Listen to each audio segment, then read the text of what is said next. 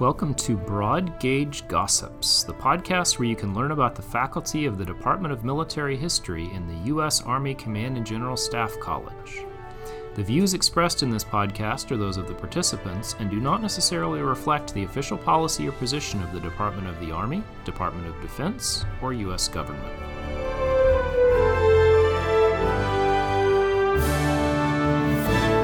This is episode 1, where we explain to you what CGSC and DMH are and what we do.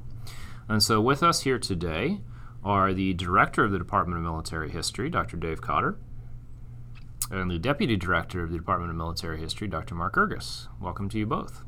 All right, thank you. Good morning. And I'm your host, Dr. Jonathan Abel, an Assistant Professor of Military History here in DMH.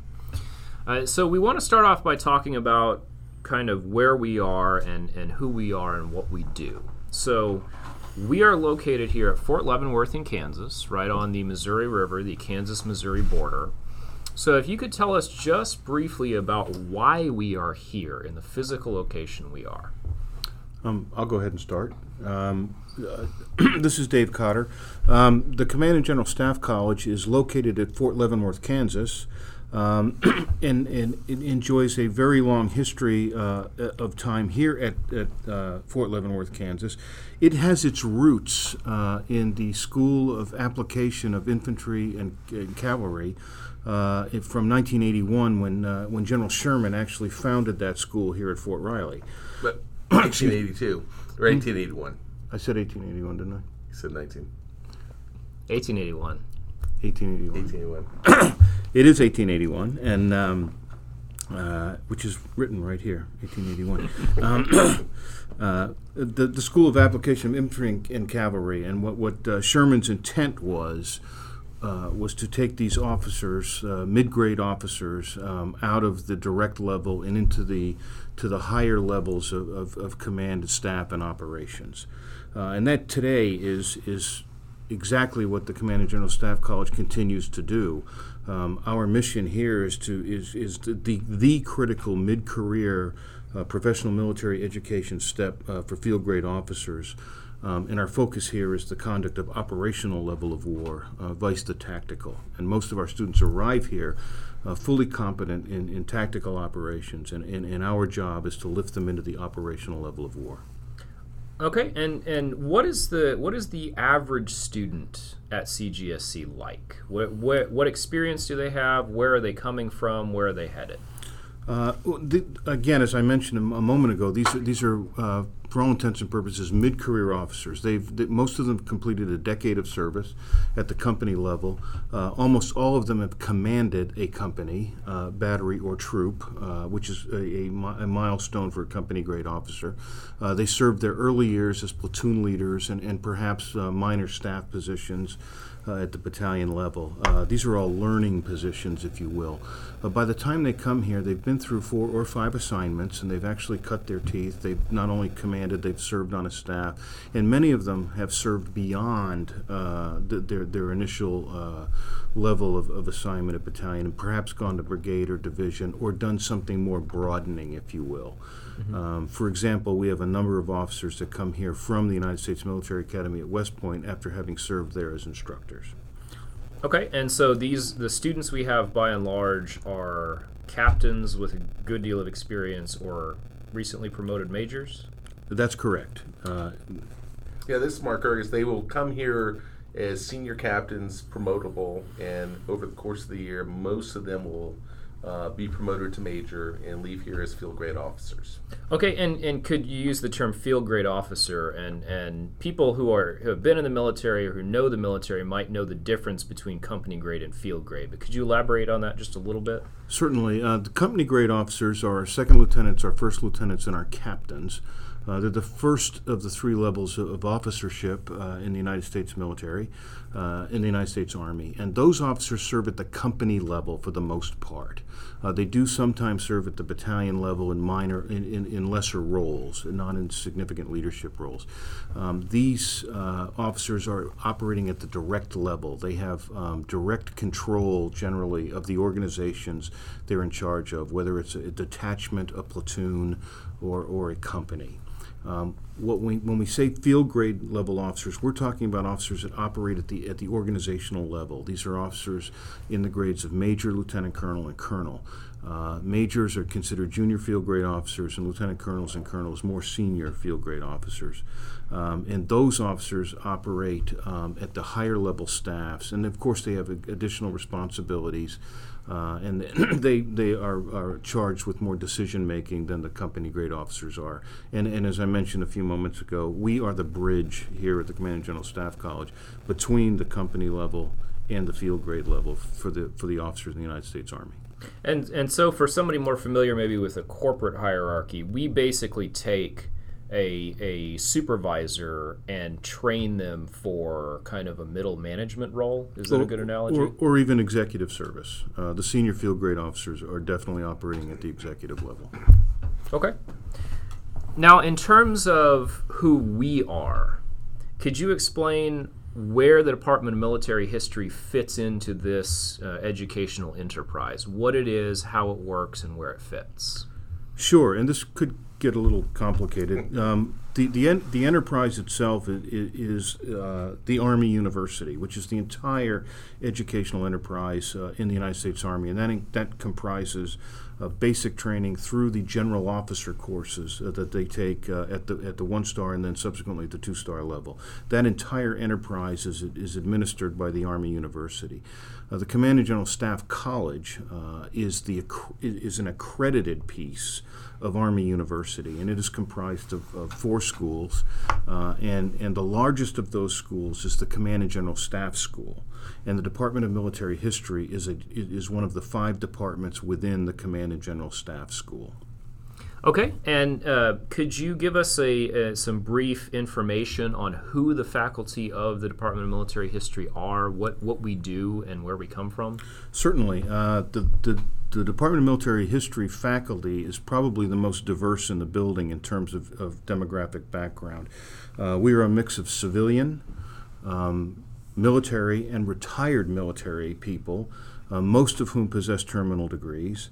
And the department is widely experienced. We are all experts in different parts of military history, and this is the largest military history department, to our knowledge, in the United States.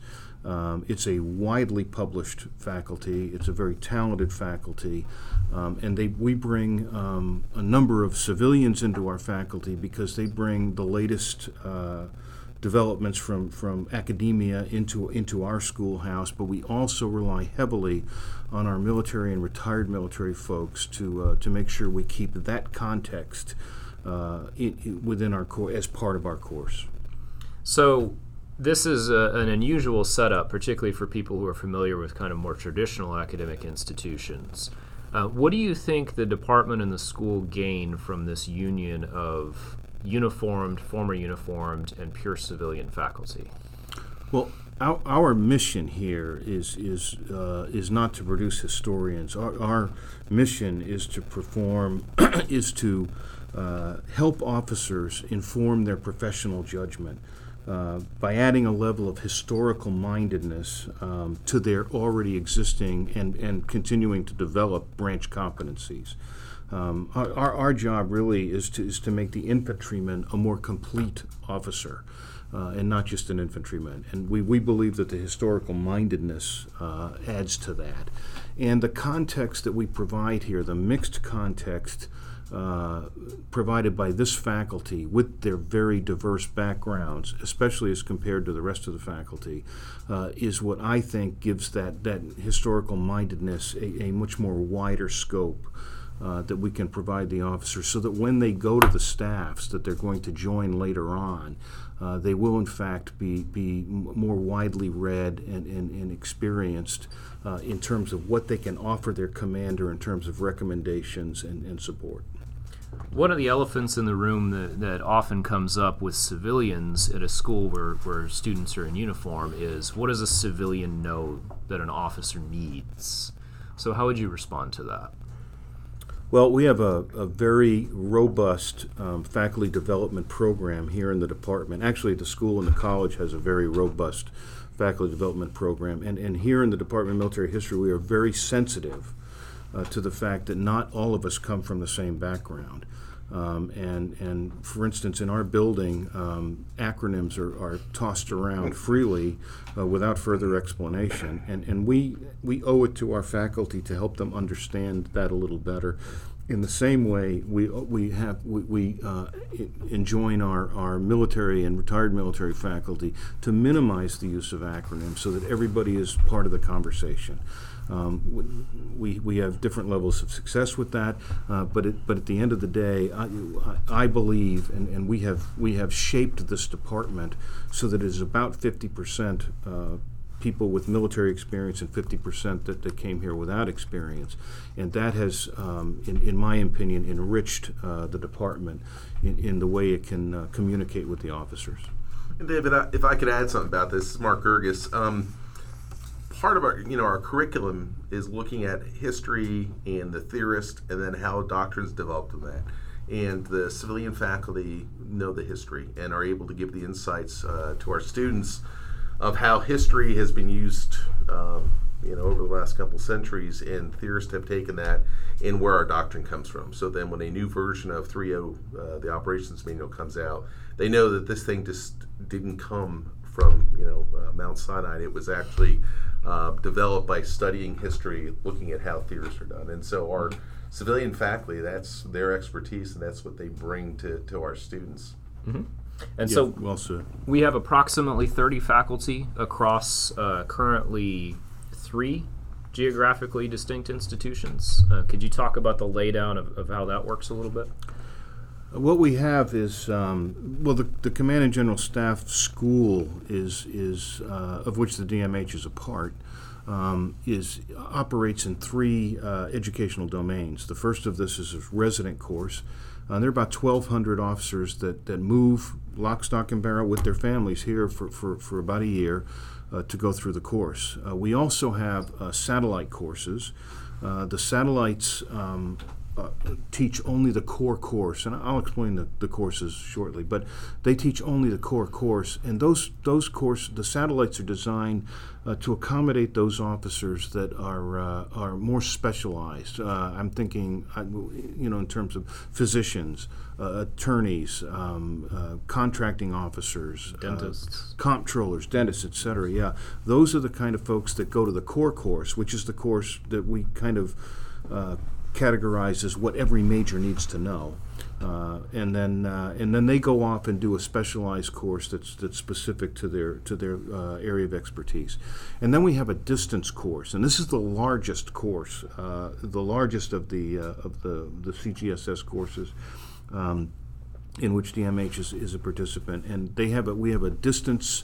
A driven distance course, which is not all asymmetric. Sometimes it's a real-time course, and then there's a pure distance course that is offered as well throughout the mostly the reserve components, Compo 2 and 3, the National Guard and Reserve, and those meet in various places across the United States, and they accommodate the folks that are in the Guard and Reserve. But also have full-time lives besides their military lives, and so they're tailored to accommodate the needs of those officers as well. And if I could just say one thing about the students, we have 1,200 students in a typical course here in resident Fort Leavenworth. Only about 900 of those are U.S. Army officers. We also have about 100 Air Force officers, 30 Navy officers, Marines, 120 international officers from around the world, and then various the civilian departments, Department of State, Border Patrol, FBI, and those ones who are also here. So it is a joint as well as an interagency flavor in many of the staff groups. So from the perspective of kind of the uninformed listener, if this is an Army school, why does it have students from the FBI, from the Navy, from partner nations like France or Germany? Well, the international student participation in the Command and General Staff College has been going on for over 100 years. And those partnerships that are built, those lines of communication, if you will, those channels of communication, have proven invaluable over the years. And they operate at every staff college level, Air Force, Marines, Navy, and Army, and at every war college level. The international students play a part of that. Similarly, U.S. officers attend a number of international military academies as well, and it's to build communication. It's to be able to discuss with other nations, and there are a number of anecdotes that we could relate about how this is played out in real time. Requesting permission for an overflight. And Nation X says to the United States, we deny permission for the overflight. But when General X calls his former classmate, General Y in the other country, they may not get the overflight permission, but they'll at least have the conversation about it. So these kind of relationships are very, very important. The other thing that we've noticed that we've focused on in our Army, in our military, the U.S. military, over the last couple of decades is this whole of government approach. This idea that we should leverage all of the power of the U.S. government when we try to do something in another nation. Whether it's warfighting or whether it's peacemaking or peacekeeping, we don't have all the experts in uniform. And so it's very important for us to have folks that understand international finance, folks that understand diplomacy, folks that understand law enforcement. And that's the reason we bring these other folks into the ranks. And of course, the sister services, I think, is self-explanatory. As much as we all wear uniforms, the uniforms are all different, and so too are the languages. And I would take that even a step further. The languages between Army branches can be radically different. Things that make perfect sense to an armor officer who's operating, a platoon or a company of tanks, may speak a very, very different language than perhaps the officer that operates in an AH-64 attack helicopter organization. So those are the kind of things that we try to do in here. And again, most of it, for many of the officers that attend our course, this is the first time where they've been in a classroom with members of other services, and certainly members of other government agencies and officers from other countries. Mm-hmm. All right, so let's talk a little bit about what it is that we do in the classroom. We have, just kind of for a brief breakdown for the listeners, we are divided as the faculty into teaching teams, and each teaching team has 4 staff groups with 15 to 16 officers. And they're the range of these students, different branches, different services, sometimes civilian students as well. And we teach 3 major blocks of instruction. Within the department, we have a core curriculum and what we call the Advanced Operations course, or the AOC curriculum, and then we have electives. So we'll talk about each of these in turn. Explain a little bit what the core curriculum is. What does it cover and what's its purpose? The core course it's a 13-lesson course.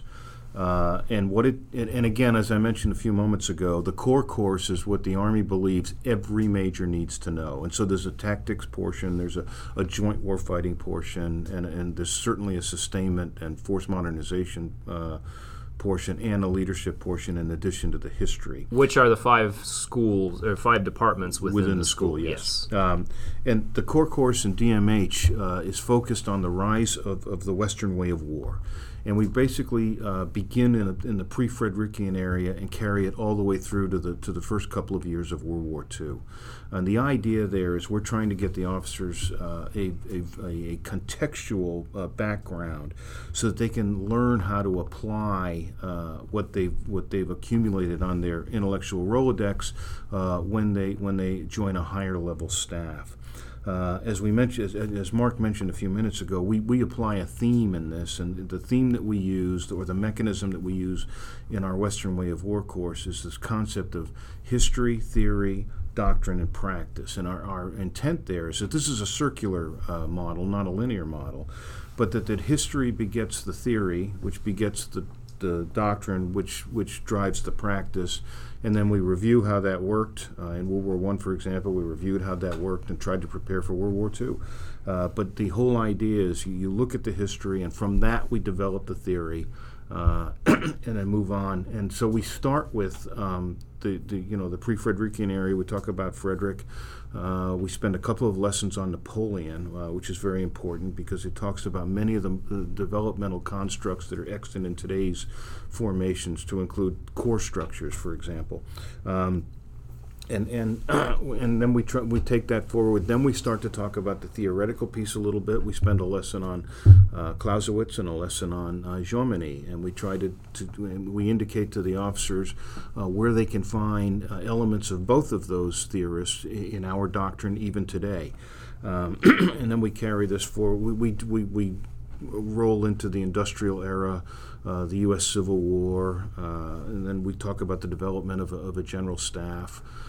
We do talk about sea power quite a bit in the core course because, again, it's basically 18th, 19th, and 20th century, and so sea power is a large part of that. And we do teach joint warfighting here at the school, so it's important to touch on that. But we could also talk about, we also use that course to discuss what we thought the requirement was for our naval forces and what it may have turned into later. And we make the officers examine that in some detail as well. And then we spend 2 lessons on World War I. And one is obviously the first half of the war, which was the Grand Stalemate, which we entitled The Collision of Revolutions.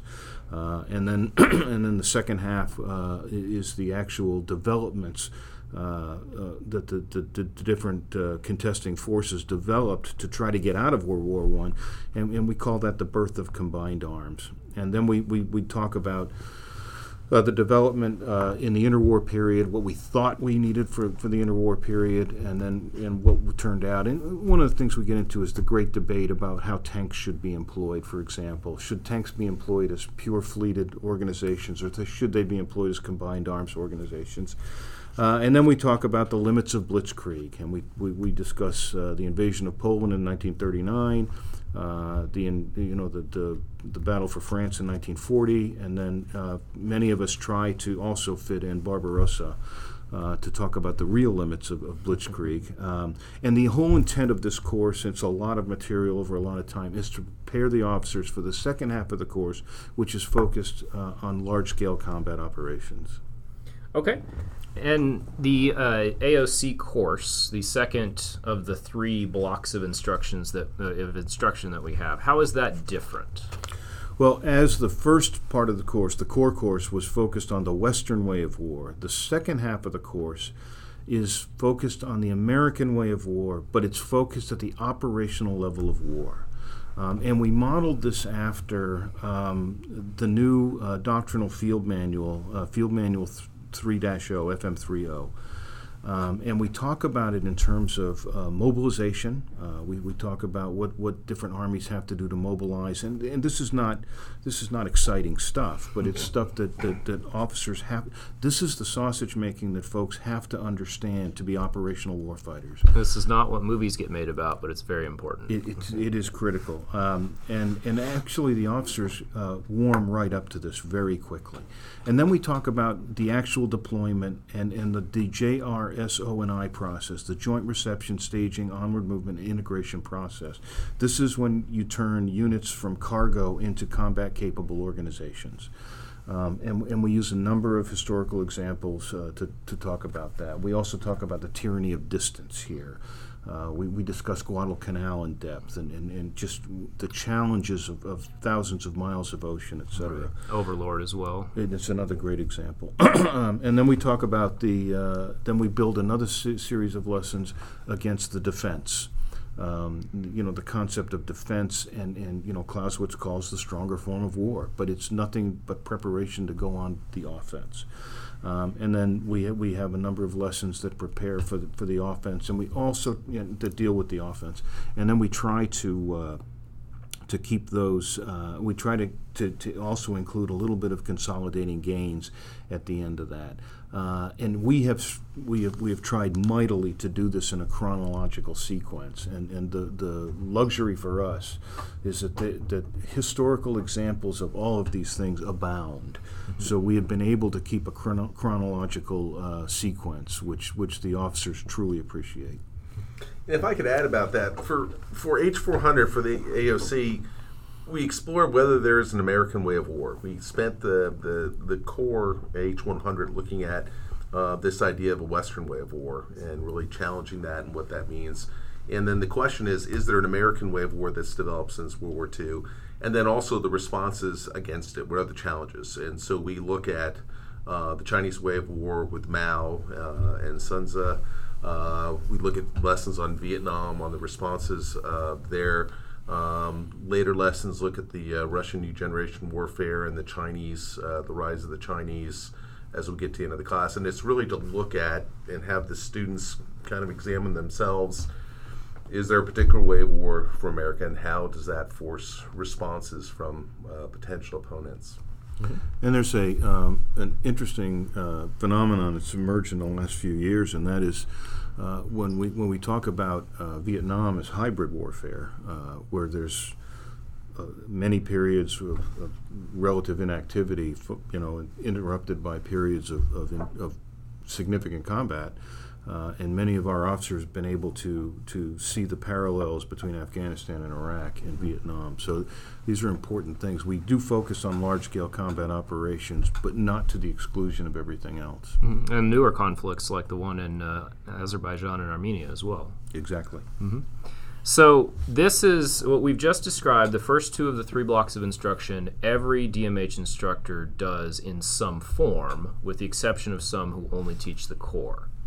The third block is a little different, and that's our electives block. So could you briefly describe kind of how our electives program works? The elective program in the Department of Military History is, well, to be frank, it's what we live for, because it is our opportunity to offer courses in the areas in which we have a particular interest. As I mentioned earlier, every member of the faculty is a military historian. But we all focus on different parts of military history, and so this is our opportunity to offer these electives, and the officers are generally very hungry to take these electives. We offer electives on the Crusades, which are generally sold out. They fill every seat. We offer electives on the Napoleonic era. We offer numerous electives on World Wars I and II, on the Civil War, but also on other things. We have a member of our faculty every year that offers a very well subscribed course on war crimes. We offer a course on gender integration in the military in general, and the U.S. Army in particular.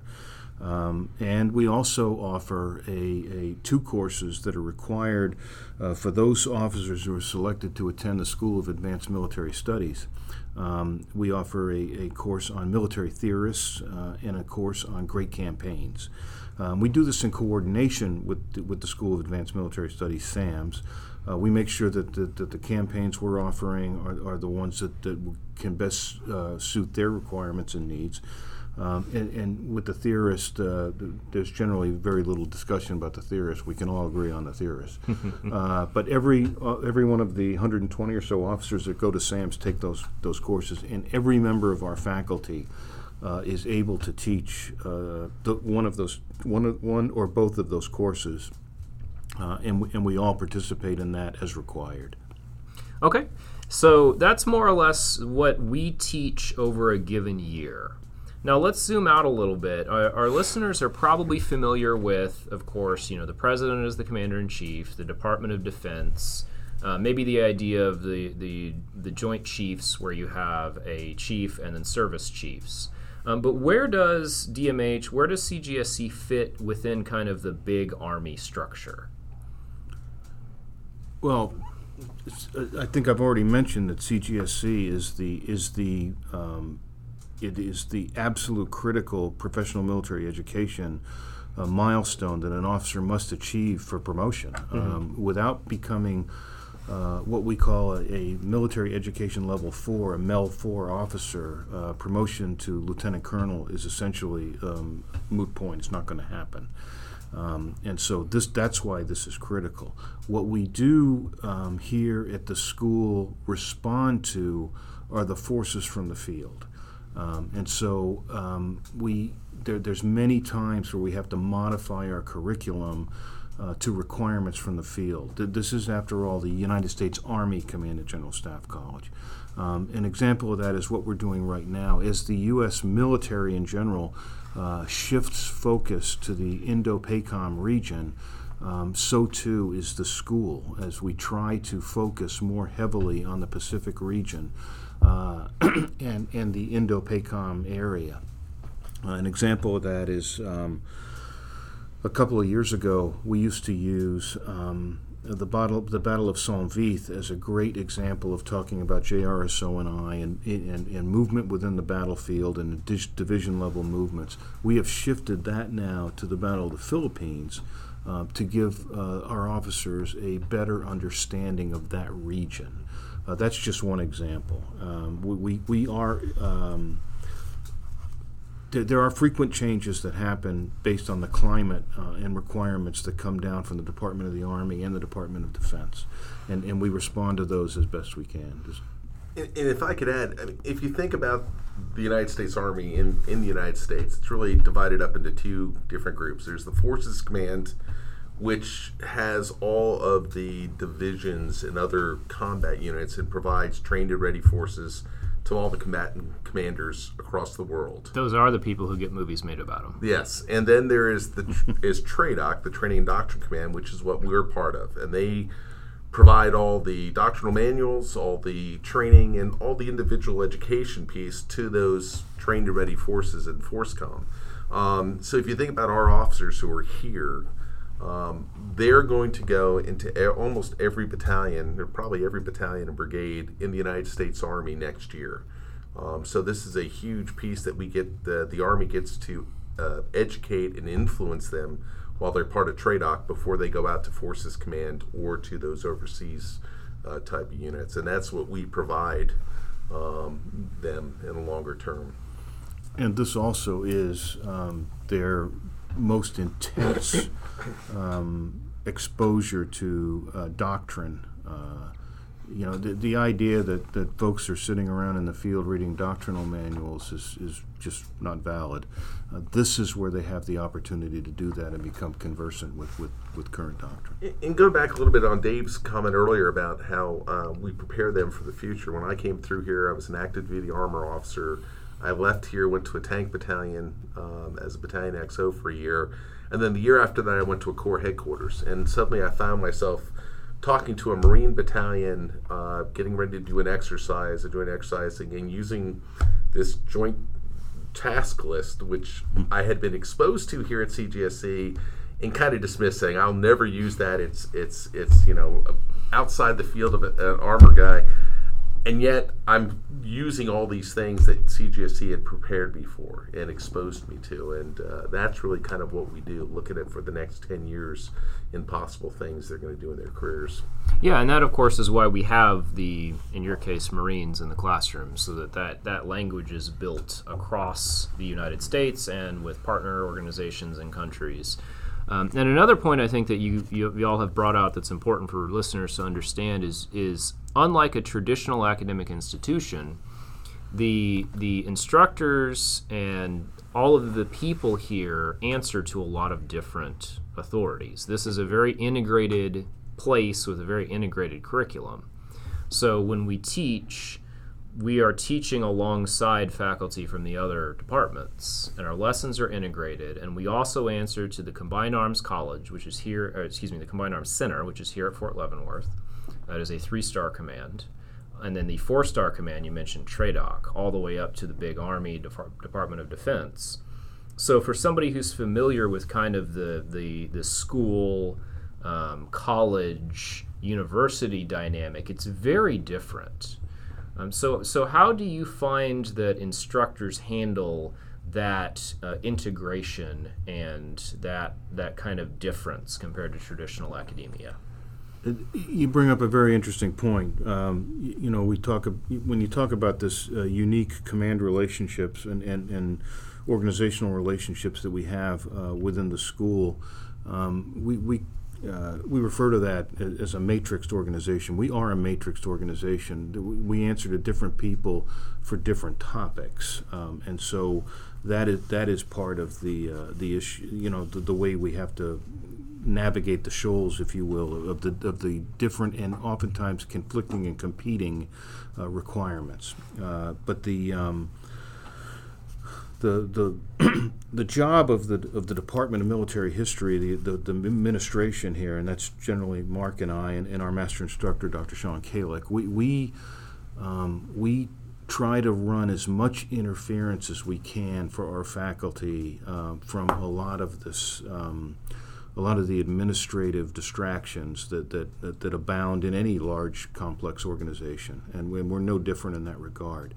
There are a number of those, and we see it as our job to keep those decks as clear as possible so the faculty can operate. We have a remarkable faculty here in the Department of Military History, and we do best by just creating the space for them to do what they do best. And so it's in our interest to minimize the distractions and the exterior noise, if you will, that our faculty could become subject to. And different departments handle this in different ways, but we commit ourselves to doing the best we can to make sure that our people do not have to deal with a lot of that extraneous stuff. Sir?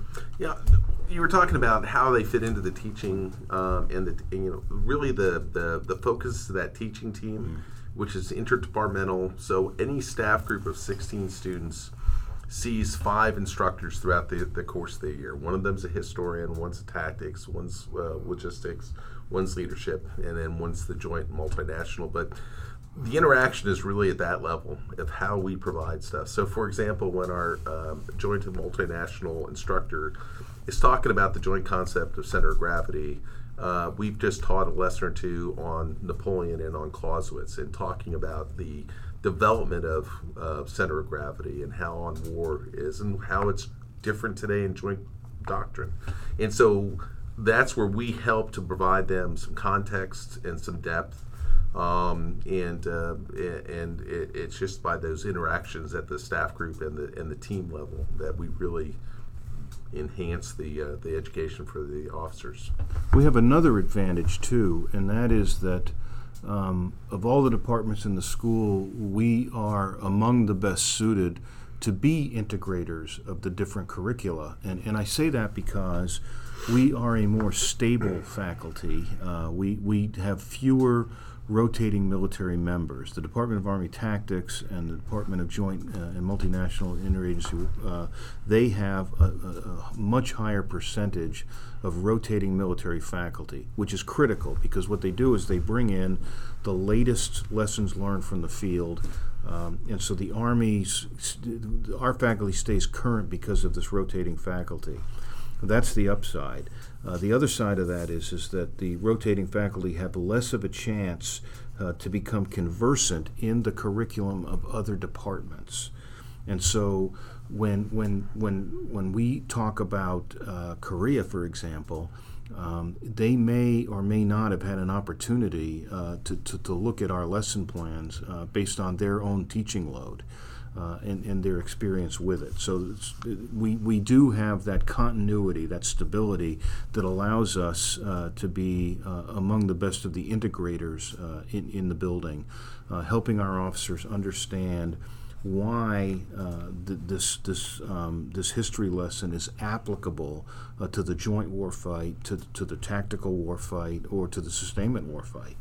And that is one of the big strengths that DMH brings to the Command and General Staff School. You know, one of the other things we have is the other 4 departments have to teach current doctrine, and they have to go with this is what doctrine is, and it allows us to be I don't want to say the outlier, but we're able to say, is it the right doctrine, and to focus our students on the future and not just coming up with something, but where do you get the evidence for that? How do you look at the period, the trends? And this idea is, how's doctrine changing? Is it the correct doctrine? Which is a lot of fun, which gives us a great deal of flexibility in the classroom. Right, right. And of course, you can find our DMH faculty in the classroom, but they are found elsewhere. So where might we find DMH faculty kind of in the wild? Interesting choice of words. One of the things that I push, I stress amongst our faculty is that teaching is our number one job. And that is another difference between us and normal academia. But our people, teaching is our number one job. And the beauty of this department is that everyone loves to teach. But there's also other things that they have to do for their professional enhancement, professional development, and professional growth. So we require them to do quite a bit of scholarship. We require a certain amount of faculty development, and we require a certain amount of service to the institution. One of the things that the Department of Military History does very well is outreach. We are very, very active in the general Kansas City and beyond community in terms of taking the message of Army University and the Command and General Staff College to the public. We have lasting relationships and relationships of long standing with the Kansas City Public Library, where our members of our faculty go and give talks of great interest, frequently standing room only crowds at the Kansas City Public Library. We have a long-standing relationship with the Dole Institute for Politics at the University of Kansas, over a decade of operating there. And at the Dole Institute, they record every presentation. And some of those have been the subject of tens of thousands of hits.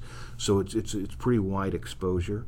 We also have a long-standing relationship with the National World War I Museum right here in downtown Kansas City, which is a long-standing series of lectures and presentations that our faculty deliver. In addition to that, we've had a number of our faculty involved in various documentaries on PBS and on the History Channel. The most recent of which was the little mini-series on General U.S. Grant, which involved three members of our faculty, Dr. Ethan Rafus, Dr. Gregory Hospodor, and Dr. Harry Laver. All three of those gentlemen participated in and were shown in the documentary. So that's one way that we outreach. Another way is publication. This is a very widely published faculty, and you can look at the publication list on our website. It's extensive. We have award-winning authors on our faculty, and we continue to do that. So the presentations and the publication are probably the most visible example of that. But there's other things. There's frequently we will get a phone call from the Department of the Army that wants to know the answer to a particular historical question. And in almost every case, I'm able to transfer that question to a subject matter expert that can not only answer the question, but more than satisfy the asker of the question. And so we serve the Army in that way as well. And we will continue to do that. So we see ourselves, and I frequently tell our faculty that when people think of the Command and General Staff College here in Kansas City, they're generally thinking of the Department of Military History person that gave the last presentation that they saw. Mm-hmm. Another area is conferences, Cited Military History, Consortium of Revolutionary Europe, Northern Great Plains, whatever area of interest, people presenting papers in there. And then the last area would be on research trips, National Archives, overseas, various different archives. Despite the fact that teaching is our number one priority, and we don't really have the blocked off time for writing, we do a lot of publications, and our faculty use summer break or the spring break here to go off and do research to be able to maintain their currency in the field and to publish books and articles. Mm-hmm. All right, so what would you say to maybe an aspiring historian who is interested in the department, who's interested perhaps in working for the department, but who might be confused by all of these acronyms and matrixed organizations within the Army? What I'd say is, if you are a young, aspiring historian and you want to contribute, military historian, and you want to contribute to the body of knowledge, you want to contribute to your own professional growth, and you want to make a significant contribution to the United States by helping educate mid-grade military officers who are going to see senior service. Many of these officers here are going to be general officers. I would argue that you cannot be a general officer unless you go through here or through a sister school of equivalent level. Yeah, and the acronyms, etc. That is all stuff we can get past. What we want is people that are eager and want to focus on teaching and love the craft of military history. Yeah. Positions here are advertised through USA Jobs. The minimum requirement is a master's degree with getting a PhD, but just because of the quality of our applicants, most have a terminal degree already, have a record of publications, and they also have a record of teaching in the field. So get those things, improve your CV. And then the other thing I would recommend is when you go to a conference and you see someone from the Department of Military History, ask them about working here. What are the conditions like? What is a Title 10? Because we do have what's known as Title 10 employees. It's slightly different than GS, but seek them out at these conferences and really pick their brains about the environment and teaching here. And I can attest to that because that's how I got hired here. I asked somebody at a conference. Gentlemen, thank you for being with us. I appreciate the opportunity. And I would also add to any aspiring historian that wants to come here is I challenge you to find a better hallway to work on. This is a very collegial hallway. We trade information and best practices back and forth very unselfishly.